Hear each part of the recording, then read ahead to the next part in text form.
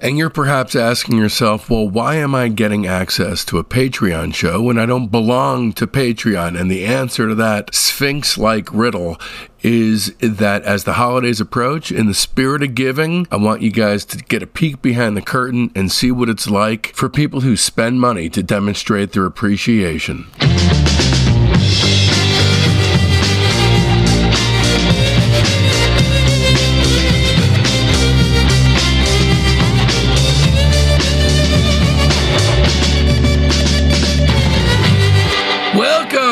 To Discograffiti'S The Top 10, the Patreon-only podcast that gives Gen X music maniacs a chance to smell like teen spirit again by ascending to the top of the Patreon ladder and rating every last thing that ever happened in the history of time itself.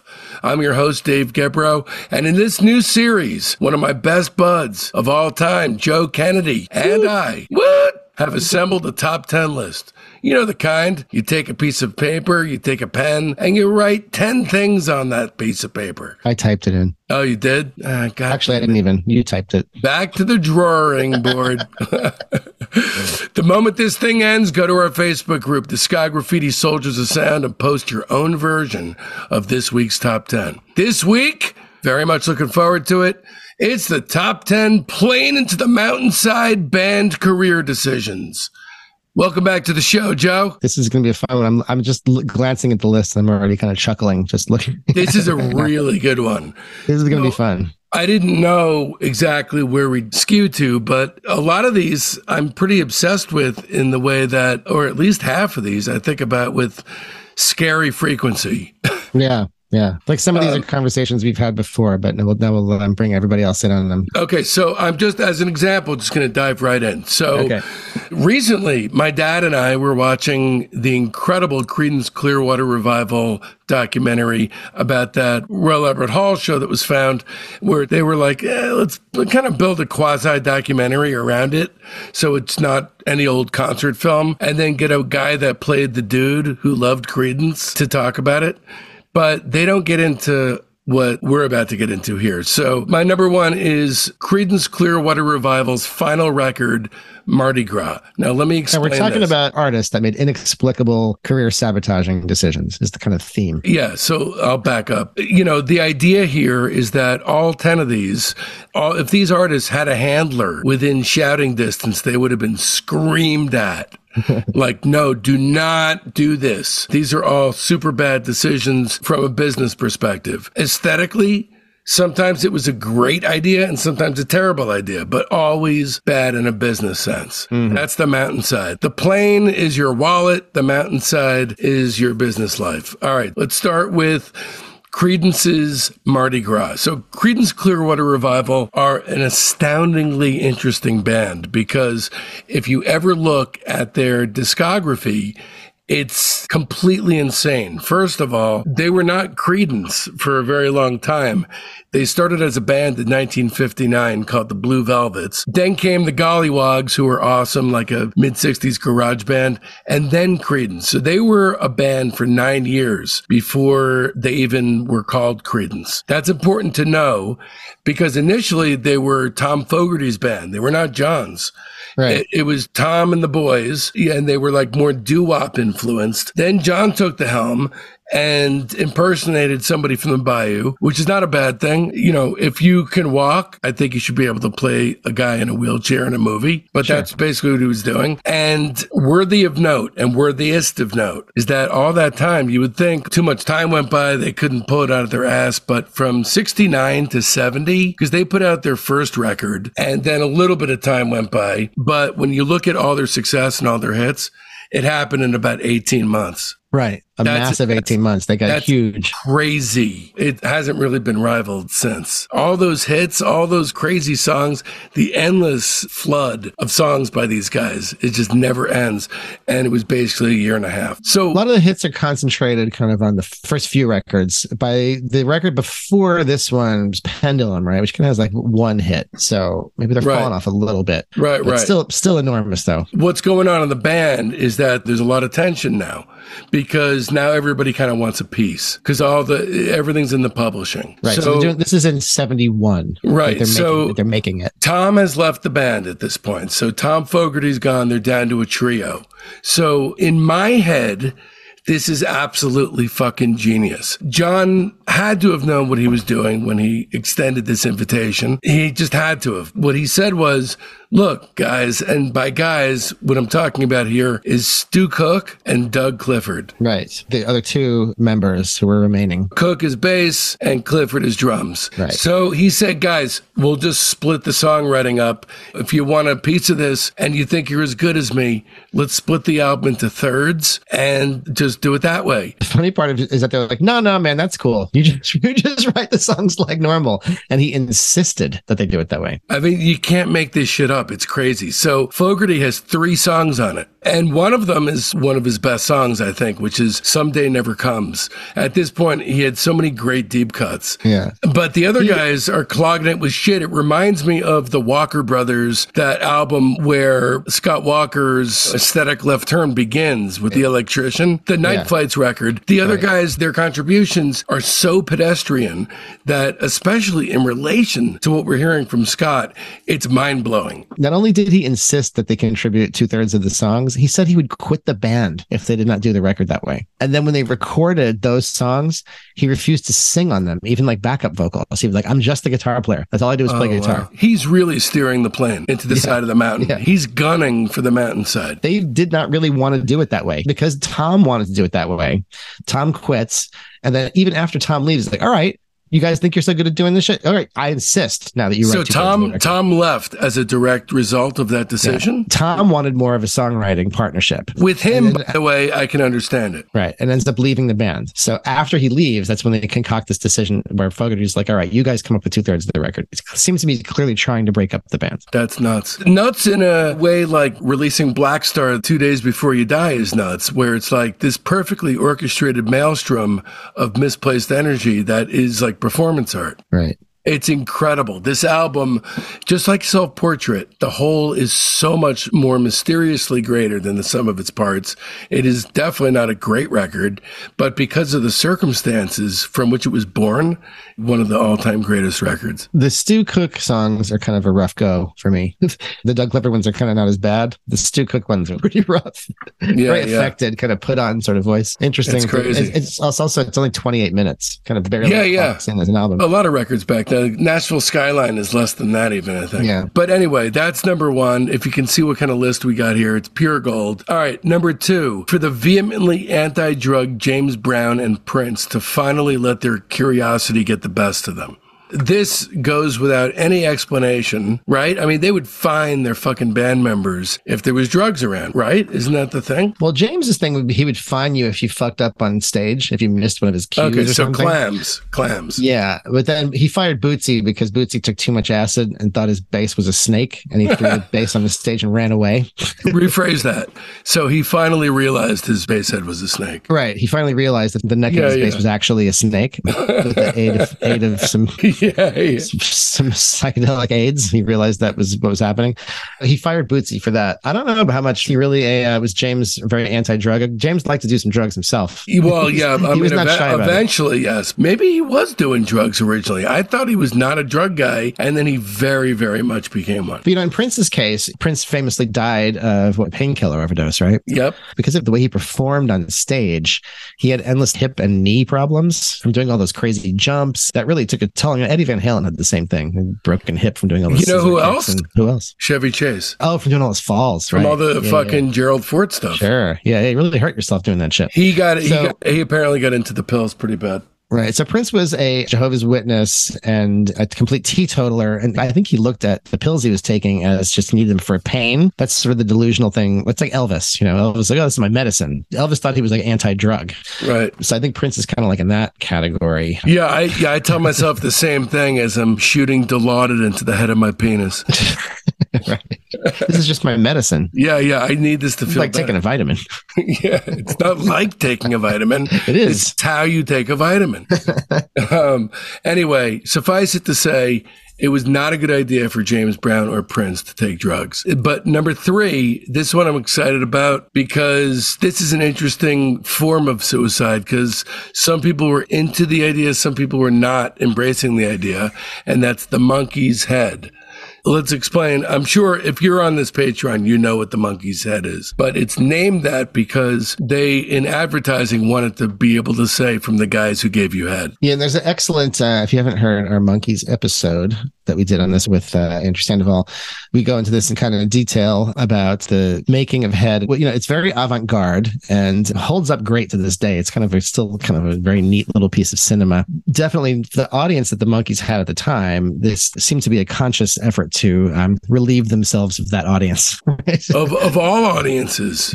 Right. And the amazing thing is, it was a deliberate act of career suicide because Bob Rafelson, the director and creator of Head, and Bob Schneider, who, was the producer, and together they had formed a company called BBS that wound up bankrolling Easy Rider, and Bob directed 5 Easy Pieces, which was really the birthplace of Jack Nicholson, the actor we know and love today. A very heady time for those guys, and they wanted to move on to greener pastures. Meanwhile, they were committing suicide to something that, for all intents and purposes, by that point, was less him and more them. Because this is the only thing on the list, I think, where the career suicide thing they did actually is kind of great as art.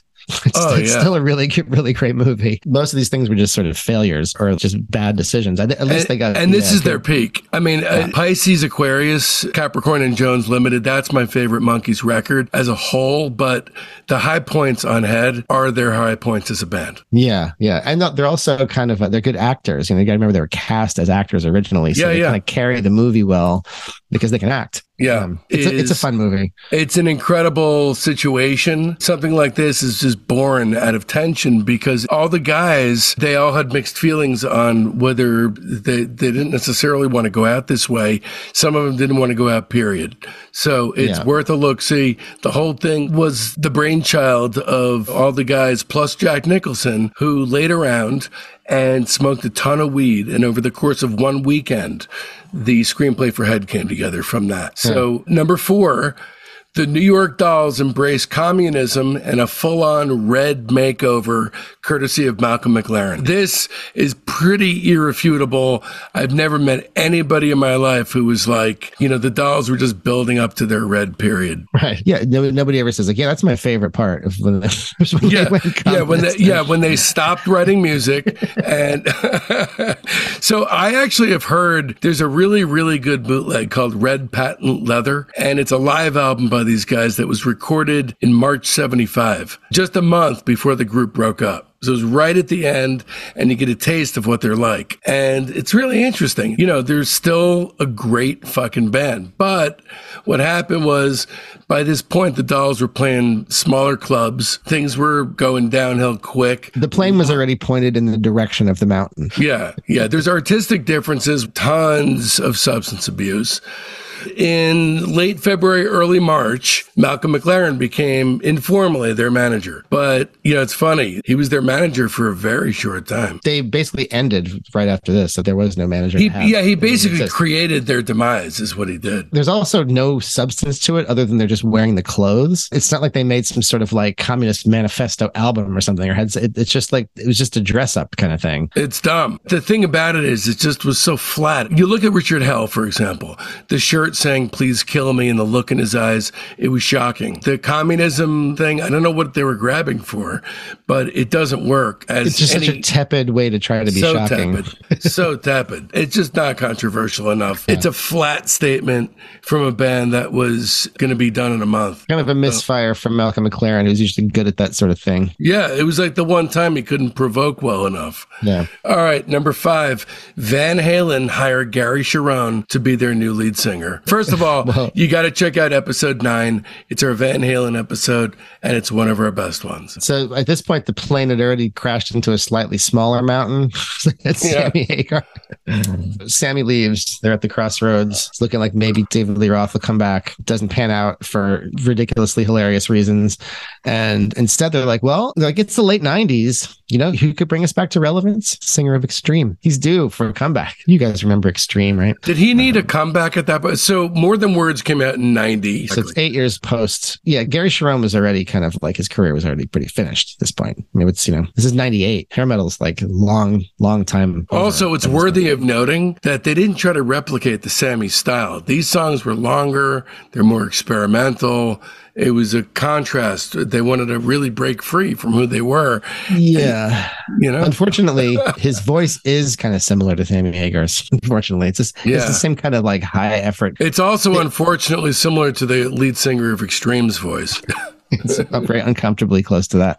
Yeah. They just didn't have the tunes. I think especially when Roth didn't come back, they were like, they're trying to do something kind of more ambitious and trying to make these big epic songs. It's a rough listen. You want to hear an incredible music trivia question? Do you know who produced Van Halen 3? Wasn't it the guy who did like Bon Jovi and stuff? Not at all. It's Danny Korchmar. Oh, Danny Korchmar. Okay. They must have been friends or something. What a weird fit. If you've heard this, which I have, you have too, obviously, because we did the fucking episode, but it's not a good record. It's not inspired bad either. It's just bad. Yeah. Anyway, bad idea, guys. But then again, you could very well just as easily say that hiring Sammy Hagar to be their new lead singer is a worse idea. Hi, I'm Dave Gebrow. I threw my career as a licensed hearing instrument specialist in the trash, sold my house, and moved to the East Coast with my wife and 4-year-old son in order to focus on making the ultimate podcast for music obsessives thrive. Now I need your help. Although Discograffiti is rated in the top 2% of all podcasts globally, the economics of this thing are tricky. My monthly income at the moment totals a whopping $760. Becoming a member of Discograffiti'S Patreon gives you access to over 100 more episodes, and moving forward, you'll get up to 3 shows a week. There's the main show every Friday, Wednesday's brand new series, The Top 10, and Monday's wildcard episode, which could be anything from interview bonus material, our buried treasure show, Rock Cousteau, our slag off show, Queasy Listening, and exclusive limited series like The Private Press with Paul Major. And if you've got no financial worries to speak of, keep in mind that some of the higher Patreon tiers allow you to actually advertise on the show, choose the bands we cover, or even some of the guests we get. For the price of a cup of coffee a week, you can ensure my family's fed, build a music library that'll be the envy of your block, and connect to a thriving community of music maniacs all at the same time. Don't risk feeling badly about yourself by not giving. Patreon.com/Discograffiti. Once again, that's Patreon.com/Discograffiti. And now back to our expertly crafted program. All right, Styx's Mr. Roboto. All right, talk to me. Great source material for this, if you haven't seen it, and there's probably a way to find it on the internet, is the behind the music about Styx, which is one of the most hilarious things ever. It's so funny. So there's kind of two competing factions in the band. So there's the sort of like shit kicker butt rock guys, as led by Tommy Shaw, and the guitar player dude with the eye patch, whose name I forget. And then literally the guy who wrote all the hits. Right. So all the hits were written by Dennis DeYoung, who's like total musical theater kind of guy. It's like a musical theater guy fronting a bar band. Yeah, exactly. And so you get these weird, wild stylistic shifts. Now, I want to be clear. I think they're one of the least inspired bands that ever was huge, except for, a couple songs that remind me of being younger and so have that unavoidable effect on me. There's nothing I like. There's not one song. Let's talk about the idea behind this. So these guys, regardless of what us two schmucks think about them, are hugely successful. And so Dennis DeYoung, who's the quote-unquote talent behind this thing, decides that he sees it as the perfect time to make a statement. About what? It still remains to be seen, because it's an indecipherable piece of work that he produced. Well, they also, their stage show, they had this whole like film they would play. So Mr. Roboto, let's back up, because it was a huge fucking hit. It went to like number 3. Mm-hmm. I think it's their second biggest hit. I think Babe was a number 1 hit. It's just a huge hit. So so just to clarify, the bad idea is not the record. Although that's also a bad idea. Well, it's a bad idea. Every one of their records was a bad idea. But specifically, like we said at the intro, from a business sense, this made no sense. So on the tour, so the song's already kind of a hit. For the tour, they put together this whole like stage play where they show a little film before they go out, and then there's like dialogue they'll have to recite, and then like somebody's wearing the robot head, and there's this whole convoluted story about like Mr. Roboto comes from the future or some shit, like some stupid sci-fi thing on top of it. So it's opening night of their tour, and they're about to play in like Oklahoma or something, like somewhere in the Midwest, in front of this like super shit kicker audience. And Tommy Shaw is like, I got to go out there and like say all this like cheesy Mr. Roboto dialogue. Like we need to get you to the laboratory, Mr. Roboto. Yeah. So these people are going to fucking like rush the stage and murder us. And it was long. It was like a half hour or something. Yeah. And to be clear, Kilroy Was Here was conceived as an album and an accompanying stage show. So it was always intended as that. And at the very least, somebody knocked some sense into him, because the theater venues, that was only at the beginning part of the tour. They did it once. That's it? Show, they did it once. I didn't realize it was just once. Yeah, I'm pretty sure they did it once, and that was it. I'm surprised, because the album debuted at number 10 in the first week. The song, Mr. Roboto, sucks so bad. It's like a camp classic. It's unreal how it's bonkers. There's one good song on this, Don't Let It End. Yeah, that was the other single. That's another That's a decent song, but just generally, who cares about Styx? The great thing about the documentary, if you see the behind the music thing, is how it all unravels. They hate Dennis DeYoung so much, and it's so eventually at some point, but he's hateable because he's talking about light sensitivity. Well, that's the great thing. So I think it must be the early 2000s or like the late 90s. They get offered some kind of big tour if they'll do a reunion with all the original members, all the classic lineup members or whatever. So they're going to get offered all these huge guarantees. It's going to be a great deal for everybody. So they get into rehearsals, and the dates are booked. And Dennis DeYoung is like, yeah, I'm not going to be able to do it. I'm too sensitive to lights, so I can't be on stage where there's lights. They're like, what the fuck are you talking about? He just like didn't want to do it. Just like made up the lamest excuse to get out of it. Yeah. It's amazing how much they hate each other. It's brilliant. Talk about a minor league version of the Pink Floyd saga. No artistic integrity here. Fuck these guys. Seriously. I've learned to become more accepting, becoming older with regard to music, not in terms of other people. I think people are freaks. Styx only has value as like Spinal Tap-esque comedy. Yes, and correct. They do bring that to the table, I have to admit. Correct. Number 7, anyone who participated in the Sgt. Pepper movie. This is another one that makes me laugh. You have to say, like, initially you got to say, like, there'd be no reason to say no to something like this is the problem. Yeah, we talked about this a little bit in the Bee Gees episode about this project. Yes, it's weird. Go back and listen to the Bee Gees stuff. The Bee Gees aren't really even in it that much. They kind of just end up being like the house bands. They kind of sing occasionally now and then, but it's all these weird guest artists produced by George Martin, which he maybe has the most to answer for. Well, no, Stigwood. Yeah, right. He's the guy that actually made it happen. He's the guy to blame. He's the guy to hang for this. But George Martin should have said no. Yeah. He should have said no. No, well, dude, Joe, come on. The 1970s was all about you should have said no. Stack Ridge. I mean, what differentiates that from anything else? George Martin kind of takes it all kind of a little too seriously. Like the songs are often like very super faithful but bad renditions of the songs, where they're kind of like played by good musicians, by the good session cats at the time, but just like lacking any of the soul of it. I really can't speak on the movie itself because I've never actually seen it, but I've listened to the soundtrack, and wow. Yeah.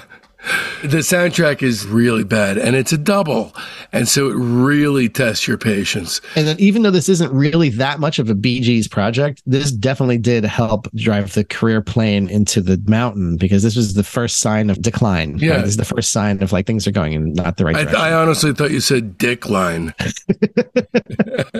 Freudian slip. This is the real dick. This is the dick line right here. Dick line, yeah. All right, number 8. Metallica becoming outspokenly punitive around Napster and downloading culture in general.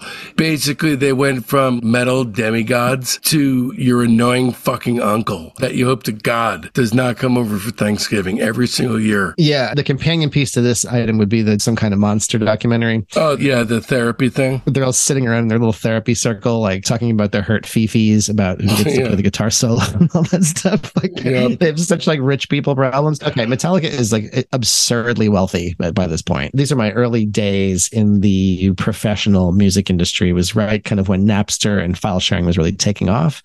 So I'd find myself in a lot of discussions with record industry people, and they were in such denial. They just wanted to find every kind of way to shut it down. And it's just like, I would find myself taking the side of, you cannot shut it down. No, it's whack-a-mole. It's just impossible. You have to figure out how to monetize that, because that is the future.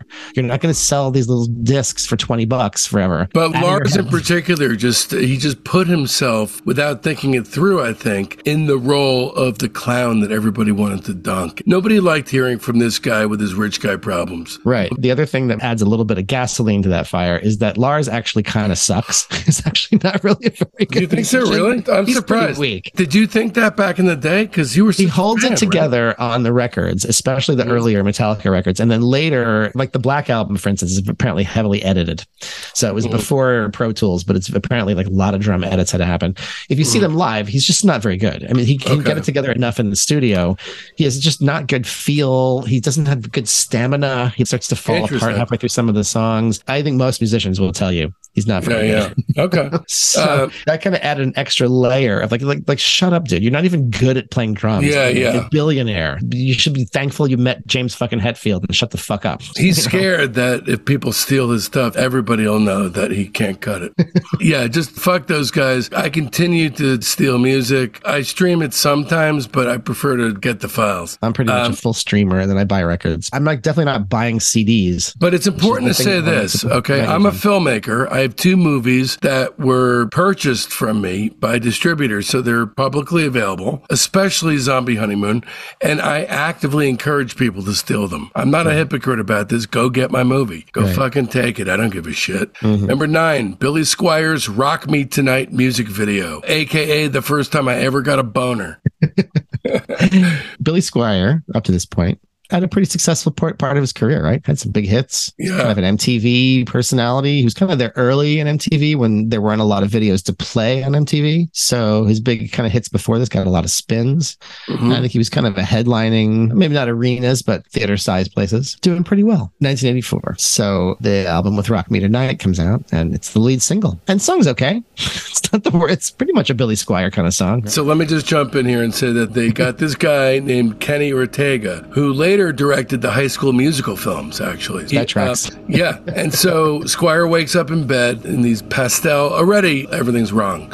Pastel-colored sheets, all satiny, and then prancing around the room like little Lord Fauntleroy, and then putting on a pink tank top and leaves the room with a pink guitar. And basically what happened is overnight, a giant chunk of his fan base said sayonara and started listening to Judas Priest instead. Judas Priest is way less gay. Is way less gay.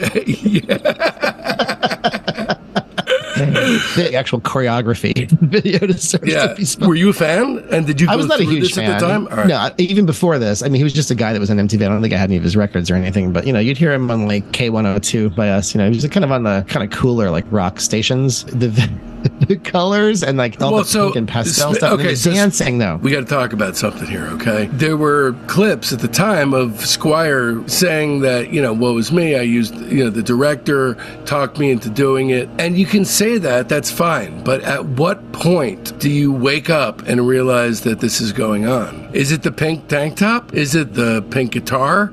At what point do you say no? He had to have practiced the dance moves, right? There had to have been a choreographer working with him to do it, because it's like he was complicit in this. If you look up the word poncing in the dictionary, it's just like there's a picture of this video. It's like a still image of him. Was this the end of his career? This was the end of his career as a top like headlining kind of artist. It's like county fair territory after this. This was definitely like a turning point. He'll be the first one to tell you this was a sure. This is a true plane crashing incident. It's a great one. All these are so delectable for someone like me. Anyway, number 10, Kanye West talks about his feelings regarding Jewish people. Wearing a pantyhose on his face. Yeah, I'm Jewish, and I'm less horrified, and I'm just more glad that he's out of the public eye, because he was not a healthy person to be seeing consistently. I took him seriously as an artist for a number of years, and then immediately when Life of Pablo came out, I just had this feeling, not just that he had released a bad album, but that he was over. And I was right. That was it. What was the record before? Whatever that was the very last one that one needed to take seriously. And now that he's opened his mouth and talked, period, I don't think I'll ever revisit the records. Even My Beautiful Dark Twisted Fantasy, which is definitely a masterpiece.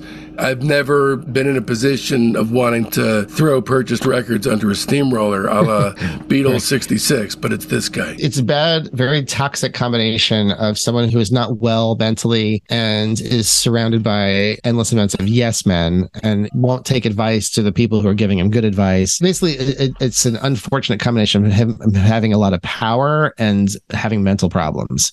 So, nobody really able to stop him from doing things that are extremely destructive. Obviously, the guy's a complete narcissist. He's a textbook like toxic narcissist. I think part of that is we live in very narcissistic times. We really reward narcissists, right? You don't really have to pay much of a tax for being a narcissist anymore. And I want you to know I'm cognizant of not wanting to talk about him for a long time because I feel he does not deserve, nor has he earned the space on the show to command that. Yeah, he deserves being talked about number 10 on a list in a Patreon. Yeah, but as an afterthought. So I don't want to expound on it endlessly because ultimately, just like people who murder other people, they don't want to go on and on about the guy because that's what they wanted. You think about how much he got away with before the final last plane crash moment. He said a lot of other things that were very damaging and like very hateful, and he kind of got away with all that. It's just it's when he finally went on TV with actual card-carrying Nazis. That's what it took to really get him fully like canceled. I don't think anyone has been more deservedly canceled.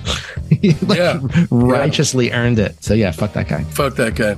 All right. Well, that's 10. This has been an absolutely, predictably, incredibly fun episode to do. Yes. Now go to the Facebook group and post your top 10. This would be such an interesting one to just keep the ball in the air. So please do that.